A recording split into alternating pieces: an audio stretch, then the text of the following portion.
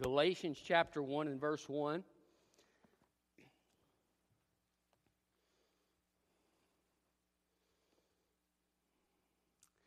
Let's begin reading in verse 1. Paul, an apostle, not from men or by man, but by Jesus Christ, and God the Father, who raised him from the dead. And all the brothers who are with me, to the churches of Galatia, grace to you and peace from God the Father and our Lord Jesus Christ, who gave himself for our sins to rescue us from this present evil age, according to the will of our God and Father, to whom be the glory forever and ever. Amen. I'm amazed that you are so quickly turning away from him who called you by the grace of Christ and are turning to a different gospel. Not that there is another gospel, but there are some who are troubling you and wanting to change the good news about the Messiah. But even if we or an angel from heaven should preach to you a gospel other than what we have preached to you, a curse be on him. As we have said before, I now say again, if anyone preaches to you a gospel contrary to what you received, a curse be on him. For am I now trying to win the favor of people or God? Or am I trying to please people? If I were still trying to please people, I would not be a slave of Christ. Now I want you to know, brothers, that the gospel preached by me is not based on human thought. For I did not receive it from a human source, and I was not taught it, but it came by revelation from Jesus Christ.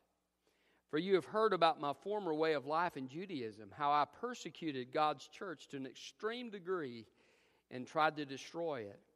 I had advanced in Judaism beyond many contemporaries among my people because I was extremely zealous for the traditions of my ancestors. But when God, who from my birth set me apart and called me by his grace, was pleased to reveal his Son in me so that I could preach him among the Gentiles, I did not immediately consult with anyone. I did not go up to Jerusalem to those who had become apostles before me. Instead, I went to Arabia and came back to Damascus. Then after 3 years, I did go up to Jerusalem to get to know Cephas, and I stayed with him 15 days.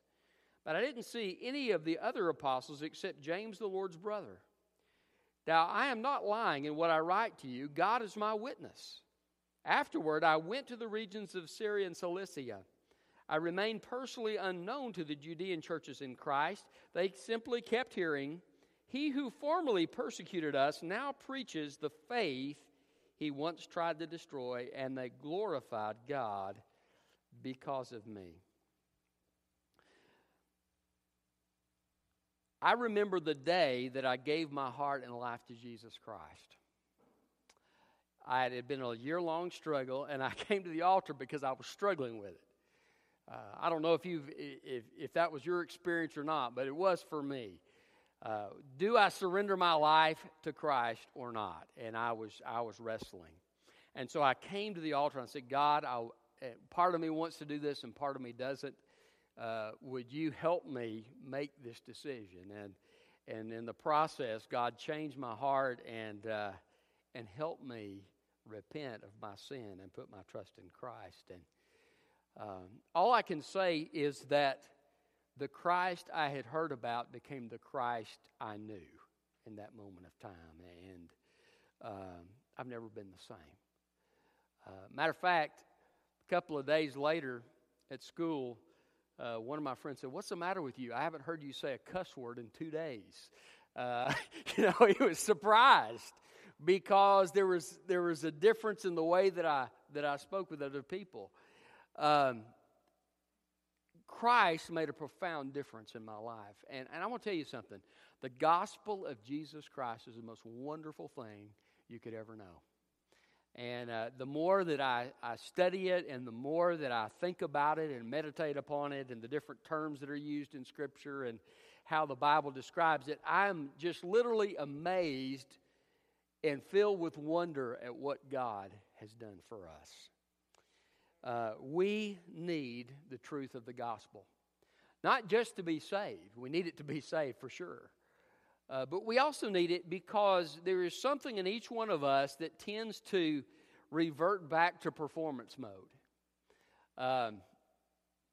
Does God want us to live a righteous life? Absolutely. But we tend to carry around guilt with us that God didn't mean for us to carry around. And we tend to try to perform our way into God's favor rather than to accept the love that is unconditional in Christ Jesus. And so we need to be reminded of the gospel. We need to be focused upon the gospel. It needs to be something that is constantly with us because everything in our lives flows out of that. Paul is writing to one of the churches that he established, actually a group of churches he established in the region of Galatia. And he'd established these churches. God had blessed them. They'd been saved. The power of the Holy Spirit had fallen. There's been this revival taking place in these churches. And guess what? The devil tried to get in the middle of it. He hadn't changed much in 2,000 years. He sent false teachers into the church. And these false teachers were leading them to a different gospel. He says, you've gone to another gospel, and it's another of a different kind. In other words, it's not the same that you've heard. It's something completely different. They're trying to get you to follow these things in the Old Testament that God laid down to be a picture of what Christ has done. Why would you go back to the old way of doing things when those things were looking forward to God's ultimate plan, which you have? So he's saying, look, don't exchange what you have, the gospel of grace, for some performance-based salvation. You need to come back to a right belief. And so that's kind of the thrust of this chapter and of the whole book of Galatians, although he's going to talk about some of the particulars of the gospel and how to live the gospel out later on. But he's addressing a problem. And so as God's people, we need to, first of all, understand and cling to the biblical message of the gospel. The title of my message is Identifying the Right Teaching. We're going to talk about how to do that. We're given several things in this chapter that Paul tells us about under the inspiration of the Holy Spirit to help us identify right teaching. And, of course, also, if you're identifying the right thing, you're also identifying the wrong thing. So the first thing he mentions, and how do we identify this right teaching, is God's apostles. God's apostles. Now, he's speaking about himself, and primarily that's his argument here about himself and what God has done in his life. But it is a general principle that the apostles were the carriers of God's truth, God's gospel. They were the highest of the high in the sense of those commissioned by Christ with a special authority in the church. The 12 were the first apostles with a capital A. Now, they had apostles with a little a. There's no capitalization in the original, but they're originally all caps. But anyway, what I mean is, in English, we show that sometimes we distinguish between two types of something.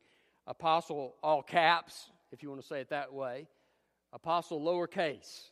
The apostle, lowercase, were those who were sent to minister. We have missionaries today who are sent to do mission work. There are apostles in the sense of a little a, okay? They're sent by God with a purpose. But he's not talking about that. And nowhere in Galatians does Paul use the word apostle in that way, because he has an argument that he's making. He's using the all-caps apostle. The apostle, not just the 12, but one commissioned directly by Jesus Christ as an authoritative spokesman of the truth. God met Paul on the Damascus Road, right? Jesus Christ spoke to him. And Saul, Saul, why are you persecuting me? And who are you, Lord? And he tells him to go to the street called Straight. You remember the story? He sends a man named Ananias. And Ananias does not want to go see this guy. He's like, Lord, this guy, he's persecuted your church. He's thrown your people in jail. He's persecuted them to the point of death. Why would I want to go associate with this guy? And especially, why would I want to pray for him? And God says to him, Ananias, you go, because this man is my chosen instrument to bring the gospel to the Gentiles. And so Ananias goes, and he prays for Paul. God heals his sight. He's been blinded by the light from heaven. And Ananias ministers to him and gives him some encouragement for the mission that God has placed before Paul in his life. But not only did Ananias talk to Paul about this, but God spoke to Paul himself and said, this is my mission for you. This is what I created you to do. This is the office I have given you to fulfill, to be an apostle to the Gentiles. Now, he talked to Jews first in every city where he went. So it wasn't just Gentiles, but generally the Jewish synagogue would reject Paul, and then he would go to the Gentiles in those different cities of the empire. And so Paul was known as the apostle to the Gentiles. Now, this is God's purpose for him, and it's an authoritative office that is given. How did the books of the New Testament come to be included in the New Testament? Well, I'm not going to give you a long lecture about the canon of the New Testament, but one thing I do want you to understand is that God gave apostles.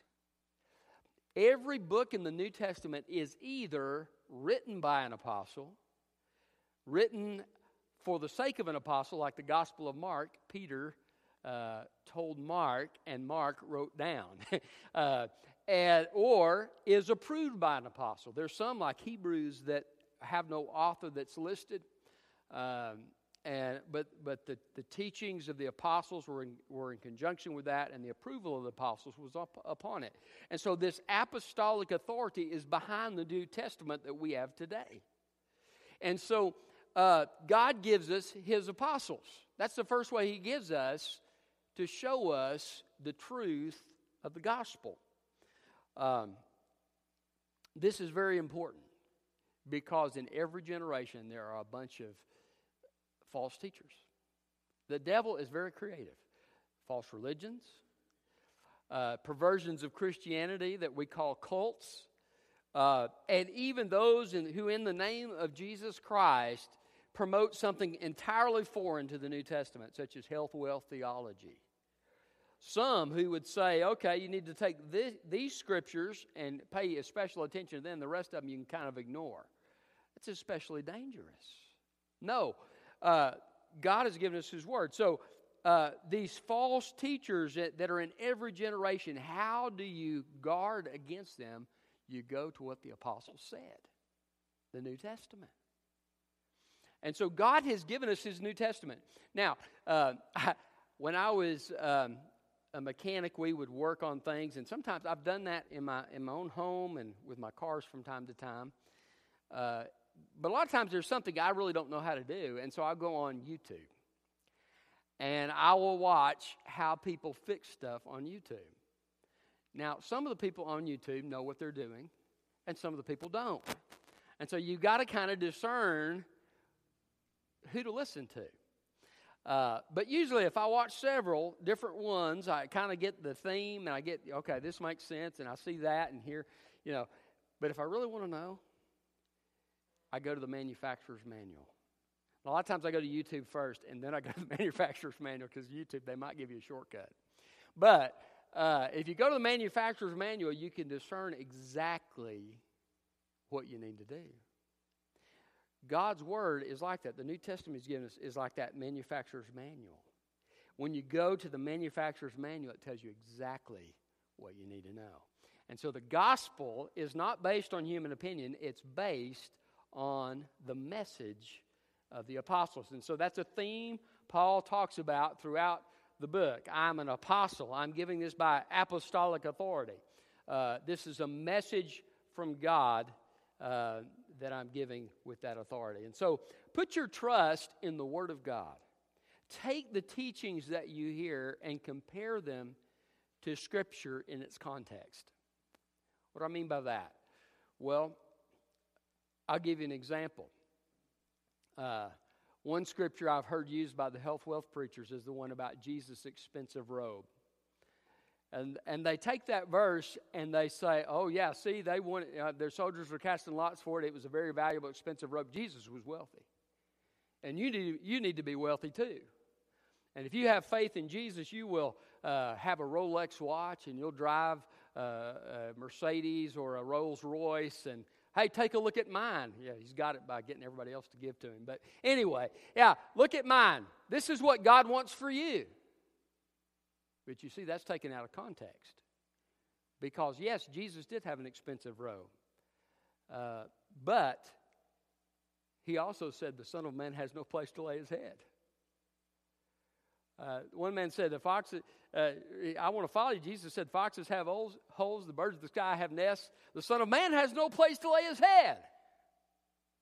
Jesus relied on the support of people who gave to his ministry. But Jesus was by no means independently wealthy. He did have a few nice things. But that's a verse taken out of context. The Bible says that Jesus was a man of sorrows, acquainted with grief. To hear some of these people on TV, they say you're going to have problems. Listen, I'm going to tell you, if you trust Jesus, you won't have problems. That's a lie. The Bible says many are the troubles of the righteous, but the Lord delivers them out of them all. And so you take it in context. Now, there's the context of the immediate chapter or two. Sometimes it's a paragraph. And the paragraph is in the context of a section. Then you have the context of the book that's written. There are themes in the different books of the Bible. And then you have the context of the Bible as a whole. So context is very important. And one of the things that used to frustrate the dickens out of the Jehovah's Witnesses that used to come visit me in Texas was that I would always call them on their quoting scriptures out of context. They'd say, well, the Bible says this, and they'd go to the next verse. I'd say, hang on a second. That's not what that means. Now, what it says in context is this. Well, by about the fifth or sixth time I did that, they were starting to get frustrated. You see, it's hard to sell somebody a lie when they know the truth. You see, that's why God has given us the message of the apostles. And so value the Word of God. If I tell you something in contradiction to the Word of God, you need to go with the Word of God.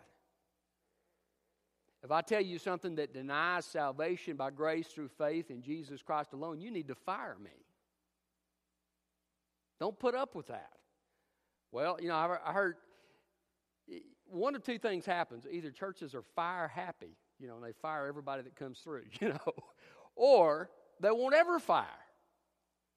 Well, that's God's man. I heard a person say that one time on the news down in Texas. He's having adulterous affairs with multiple women in the church. Well, he's God's man. I wouldn't say anything against him. Well, you better say something. He needs to go down the road. He needs to call U-Haul. He's not a man of God. So, anyhow, I didn't mean to get on that, but God's apostles. So what's the second way that God gives us to identify right teaching? God's purposes. God's purposes. Look at verse 4. Well, go ahead and look at verse 3 as background. Grace to you and peace from God our Father and our Lord Jesus Christ, who gave himself for our sins. That's the first purpose of God in the gospel. Jesus would give himself for the sins of men. Literally, that word for can mean in place of. We call it the substitutionary atonement of Jesus Christ.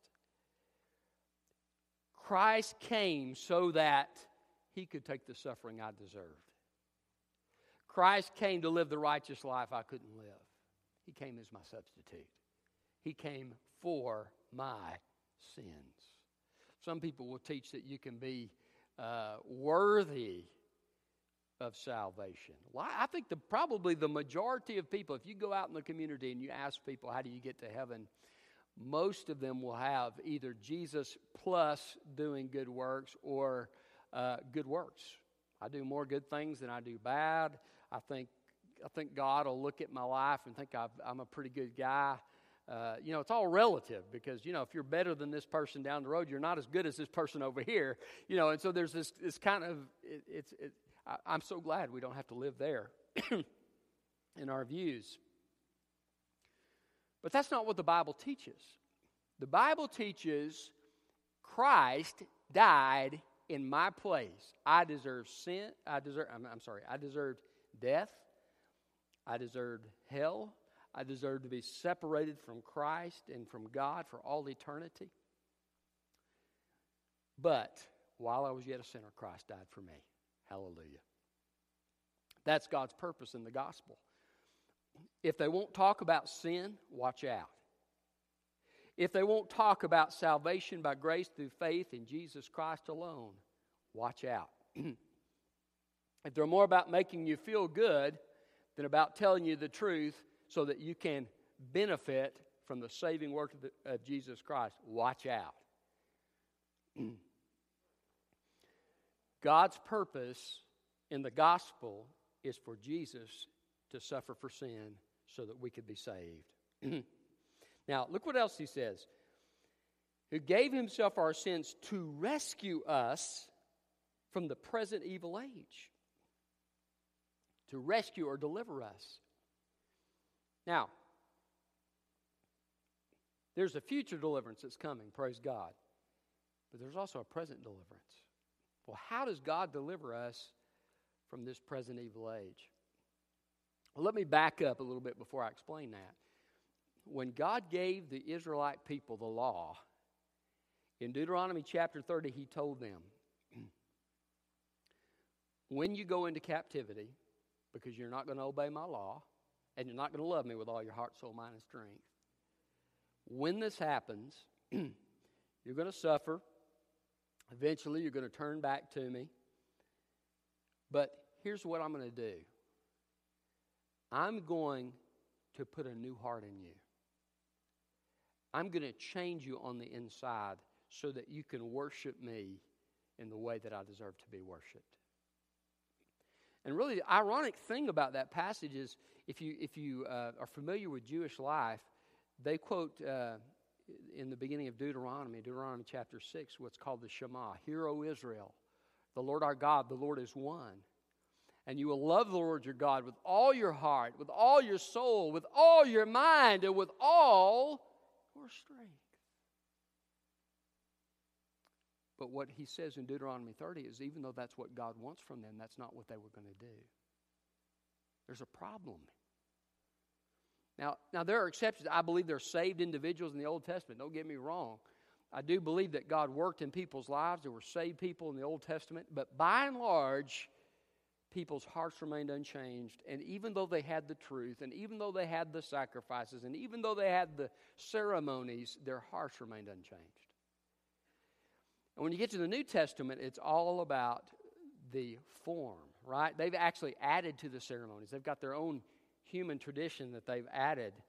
And Jesus says to the Pharisees, you're like whitewashed sepulchres. You look good on the outside, but inside you're full of dead men's bones. He's going right back to the theology of Deuteronomy. He's saying, you look good on the outside, but I know your heart. And I know that inside you're vile and you're wicked. Jesus came to change that. You see, all of the Old Testament was an anticipation for Jesus to step in and do what God really wanted to do all along, but was preparing people for in the Old Testament. And Jesus said to Nicodemus, are you a teacher of Israel and you don't understand this? You must be born again. You've got to have a heart change, Nicodemus. All this outward form is not enough. If any man be in Christ, he is a new creation. Old things are passed away, and all things are become new. God's purpose was to deliver us from this present evil age, and the way that he does that is by changing us inside and making us a new creation. Now, you say, well, how's that deliverance? Well, I'll tell you how. You become a citizen of a new kingdom. In Colossians, he says, seek the things above. Set your mind on the things above and not on the things of earth, because you have died and your life is hidden with Christ in God. In other words, there's a hidden life that you have that no one else has. The lost world doesn't understand the Christian experience. We have been delivered. I love that song by Bill Gaither, "The world didn't give it to me, and the world can't take it away." This happy face I'm wearing, Jesus put it there to stay. The world didn't give it to me, and the world can't take it away. He's talking about the joy of the Lord. The relationship with Christ that you have where He changes you on the inside, and there's this love for the things of God, and there's this love for God, and this desire to please Him. Yes, you fail. Yes, you mess up. Maybe even you have seasons of time where you mess up, but you have a heart for God and a desire to change, and you can see that God has made you new. If you've saved at an early age, you may not have seen it as great a contrast, but those who are saved at a later age especially see that contrast. I can remember a contrast in my life, but God changes you from the inside out. That's God's purpose in the gospel, to rescue us from this present evil age. Now that means not only a relationship with God, but also a new lifestyle. You see, Israel could never keep the covenant of God because they had wicked hearts. Paul talks about that in Romans 7. He says, the things I want to do, I don't do. The things I don't want to do, I do. Woe is me. Who will deliver me from this body of death? Thanks be to God through our Lord Jesus Christ. Paul says, look, I have this old nature in me that wants to do the things I shouldn't do and doesn't want to do the things I need to do. How can I deal with this? It is through Jesus Christ. And Jesus Christ came so that we could have a new nature and so that we could have the Holy Spirit living within us and we could live this life of victory and obedience to Christ through the power of the Holy Spirit. An obedience that, you remember what Jesus told the disciples? He said, unless your righteousness exceeds the righteousness of the scribes and Pharisees, you'll not enter the kingdom of God. What? Because to them, the scribes and Pharisees, they were the guys. They had it all together. We can't get into the kingdom unless our righteousness exceeds them. How in the world are we going to do that? No, who's going to be saved? But you see, at Pentecost, things changed. And they began to live in a new power, in a new boldness, in a new obedience that was unlike anything they had experienced before. And these disciples that Jesus kept saying, how long am I going to be with you guys? When are you going to get there? All of a sudden, these guys are taking the territory of the enemy.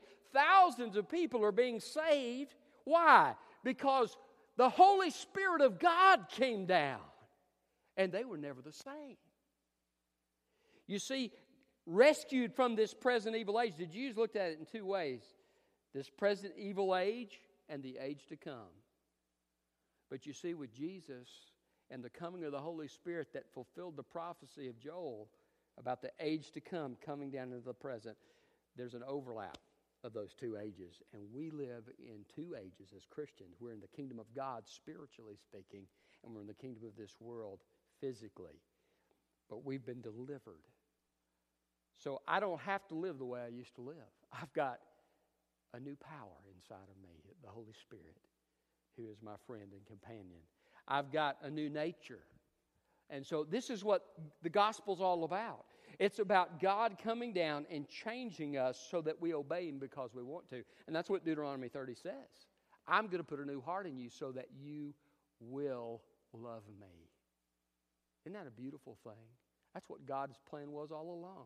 Jesus was the lamb slain before the foundation of the world. Any gospel that denies the inner change in the heart and focuses on externals and works to be saved and performance is not the gospel of Christ, because the gospel of Christ is about an inner change that changes us on the inside and gives us a new power to serve God. Not because we have to because of a set of rules, but because we want to, because we have a new love in our heart that God has provided through His Spirit.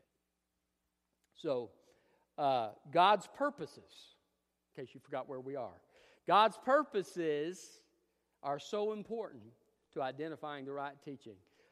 Jesus came for our sins, to take our place. And he came to rescue us from this present evil age. There are some people who deny that you need to live a good life. The Bible says we're supposed to live a good life, but it doesn't say that good life gets us to heaven. And it doesn't say we're supposed to do that, we're supposed to live according to the Old Testament ceremonies. No, the good life comes about because God makes a change in me and gives me His Holy Spirit and lives that new life through me. So then, I'm not just following the letter of the law. I'm following the Holy Spirit. And as I follow the Holy Spirit, I'm doing the will of God. It's kind of like the difference between having somebody give you a map of where to go and somebody who's familiar with the way, who's sitting in the car with you. If you have the map, I remember one time, I don't know if it was Google Maps or MapQuest, they gave me directions to this place, and they took me through the hood in Knoxville. And finally, I turned around and said, I'm not following these directions anymore. I'm going through the wrong place. It's not that God's directions and His law in the Old Testament were wrong. No, they were a preparation. Paul said in Romans, the law is a schoolmaster to lead us to Christ. And so it taught us our need. That we're depraved, that we can't keep God's law. We need Christ. It's a preparation for Christ. But you see, when you become a child of God, the situation changes. Now, the Holy Spirit of God dwells in you, and your main goal is to follow the leading of the Holy Spirit. Now, of course, the moral things in the law will identify to you. When you're on the wrong path, you need to confess that to God and repent of that. God will discipline you if you persist in sin. But the idea is that it's a relationship. The relationship is key. And so there's not the focus on the externals. Now it is a focus on the internal. You remember what Jesus said? That the Pharisees said, hey, your disciples aren't washing their hands before they eat. Now, he's not talking about hygiene. This was a religious practice. You wash, it was a ceremonial washing, and this was something that the Pharisees had added to the law. You've got to wash your hands before every meal. That's probably good hygiene, but it was not necessary. And so Jesus says, hey, it's not these outward things that make a man unclean or common, to use the Old Testament word. It's the things in the heart that make them unclean. These things like covetousness and murder and adultery and all of these things, theft, all of these things come out of the heart. There's a desire in our hearts for sin, and we do those things because it comes out of our hearts. You see, he's saying, look, you need to understand the situation has changed. Man looks on the outer appearance. That's why people were impressed with the Pharisees. God looks on the heart. And if you miss the heart, you miss everything. And so, this, God's purposes. I need to probably move on. So, identifying the right teaching. First of all, God's apostles. Secondly, God's purposes. Thirdly, God's grace. I love this. Verse 6. I'm amazed that you're so quickly turning away from Him who called you by the grace of Christ and are turning to a different gospel. Who called you by grace. I want to tell you something. The gospel is all about grace. I'm going to tell you something. You can't get yourself into heaven without Christ. You can't keep yourself in a saved condition without Christ. It's Jesus Christ. He's the author and the finisher of our faith. A to Z, Alpha to Omega. Jesus is everything. It's all about grace. It's the grace of God that forgives my sin. It's the grace of God that makes me a new creation in Christ. It's the grace of God that gives me the ability to live the Christian life. It's the grace of God that opens up the way into God's presence so that I can have a relationship with God. I never come to God in prayer because I deserve to come. Did you know that? Never. Jesus said these words on the cross. It's actually one word in Greek. It is finished. And when Jesus said those words, the price had been paid in full for all time. Something happened at the temple. From top to bottom, the veil was ripped in two by God. No human being could have done it. They talk about how many teams of horses it would have taken to separate that veil. It was so thick. God ripped the veil so that I could have access to God's presence through the blood of Christ. Don't you ever buy the lie of the devil that you are unworthy to come. What does Hebrews say? Jesus Christ has gone in before us, making a way for us to enter. Jesus Christ laid the blood on the heavenly mercy seat. And God said, okay, for the first time in human history, my wrath is satisfied. My justice is satisfied. The price has truly been paid. None of the bulls and goats would do. But now the price has been paid. And he said, whoosh, the way's open. You have access to Christ. You have access to God. You can come boldly in the presence of God. Nobody did that in the Old Testament. Ask Nadab and Abihu. Fire came from the tabernacle and consumed them because they offered the incense in the wrongly prescribed way. How would you like to come to church and have two people get burnt to a crisp? That's the situation they were in, because it was dangerous to be in the presence of God. But now, because of the blood of Jesus Christ, it's not dangerous for a child of God to be in His presence, because it's been paid. It's about grace. Every good thing that I accomplish or that you accomplish for the cause of Christ is by God's grace. That's why He calls the enabling work of the Holy Spirit and Christ in me, that enabling work of Christ, as God's grace. Why? Because the fact that any of us do anything is all the grace of God. You say, well, I'm going to get rewards. Yes, you're going to get rewards, but that's God's grace too. Because you would not have done the things you've done without the grace of God. Christianity from beginning to end is grace. Works makes you proud. Look at what I've done. Some people strut around like peacocks in church. I could remember some people, walking around like this in church. Grace, if you have a true understanding of grace, you'll never do that, because you understand that were it not for Christ, we would have nothing. I'm a pauper. Jeremiah said maybe Isaiah, one of the two. Our righteousness is as filthy rags. The very best that we have is like a stinky, pus-filled leprous garment. That's what he was actually describing. The rag of a leper that's cast aside. That's the very best that we have toward God. Without Christ, we wouldn't just split. We wouldn't just go to hell. We'd split it wide open. We'd just plunge. We have nothing to offer God. It's all grace. It's all grace. Someday when I walk through the gates of heaven, I won't be proud. When I see my Savior, I'm going to fall on my knees. And I'm going to say, worthy is the Lamb who was slain. Because it's all about Him. It's all about His grace. You beware of any teaching that minimizes the grace of God. Finally, how do you identify right teaching? God's revelation. God's revelation. Now, we've talked about the apostles and the fact that they penned the New Testament. This is all God's revelation here. We need to put our trust in the whole counsel of God. I'm going to tell you something. Paul wasn't upset with people because they believed the Old Testament. He was upset because they twisted and used the Old Testament for a way other than it was intended to be used. Now, yes, we're under two different covenants. We're not under the Mosaic Law, we're under grace. But the law of God and the Old Testament of God was a preparation for God's ultimate plan. You see, it's kind of like preschool. Okay?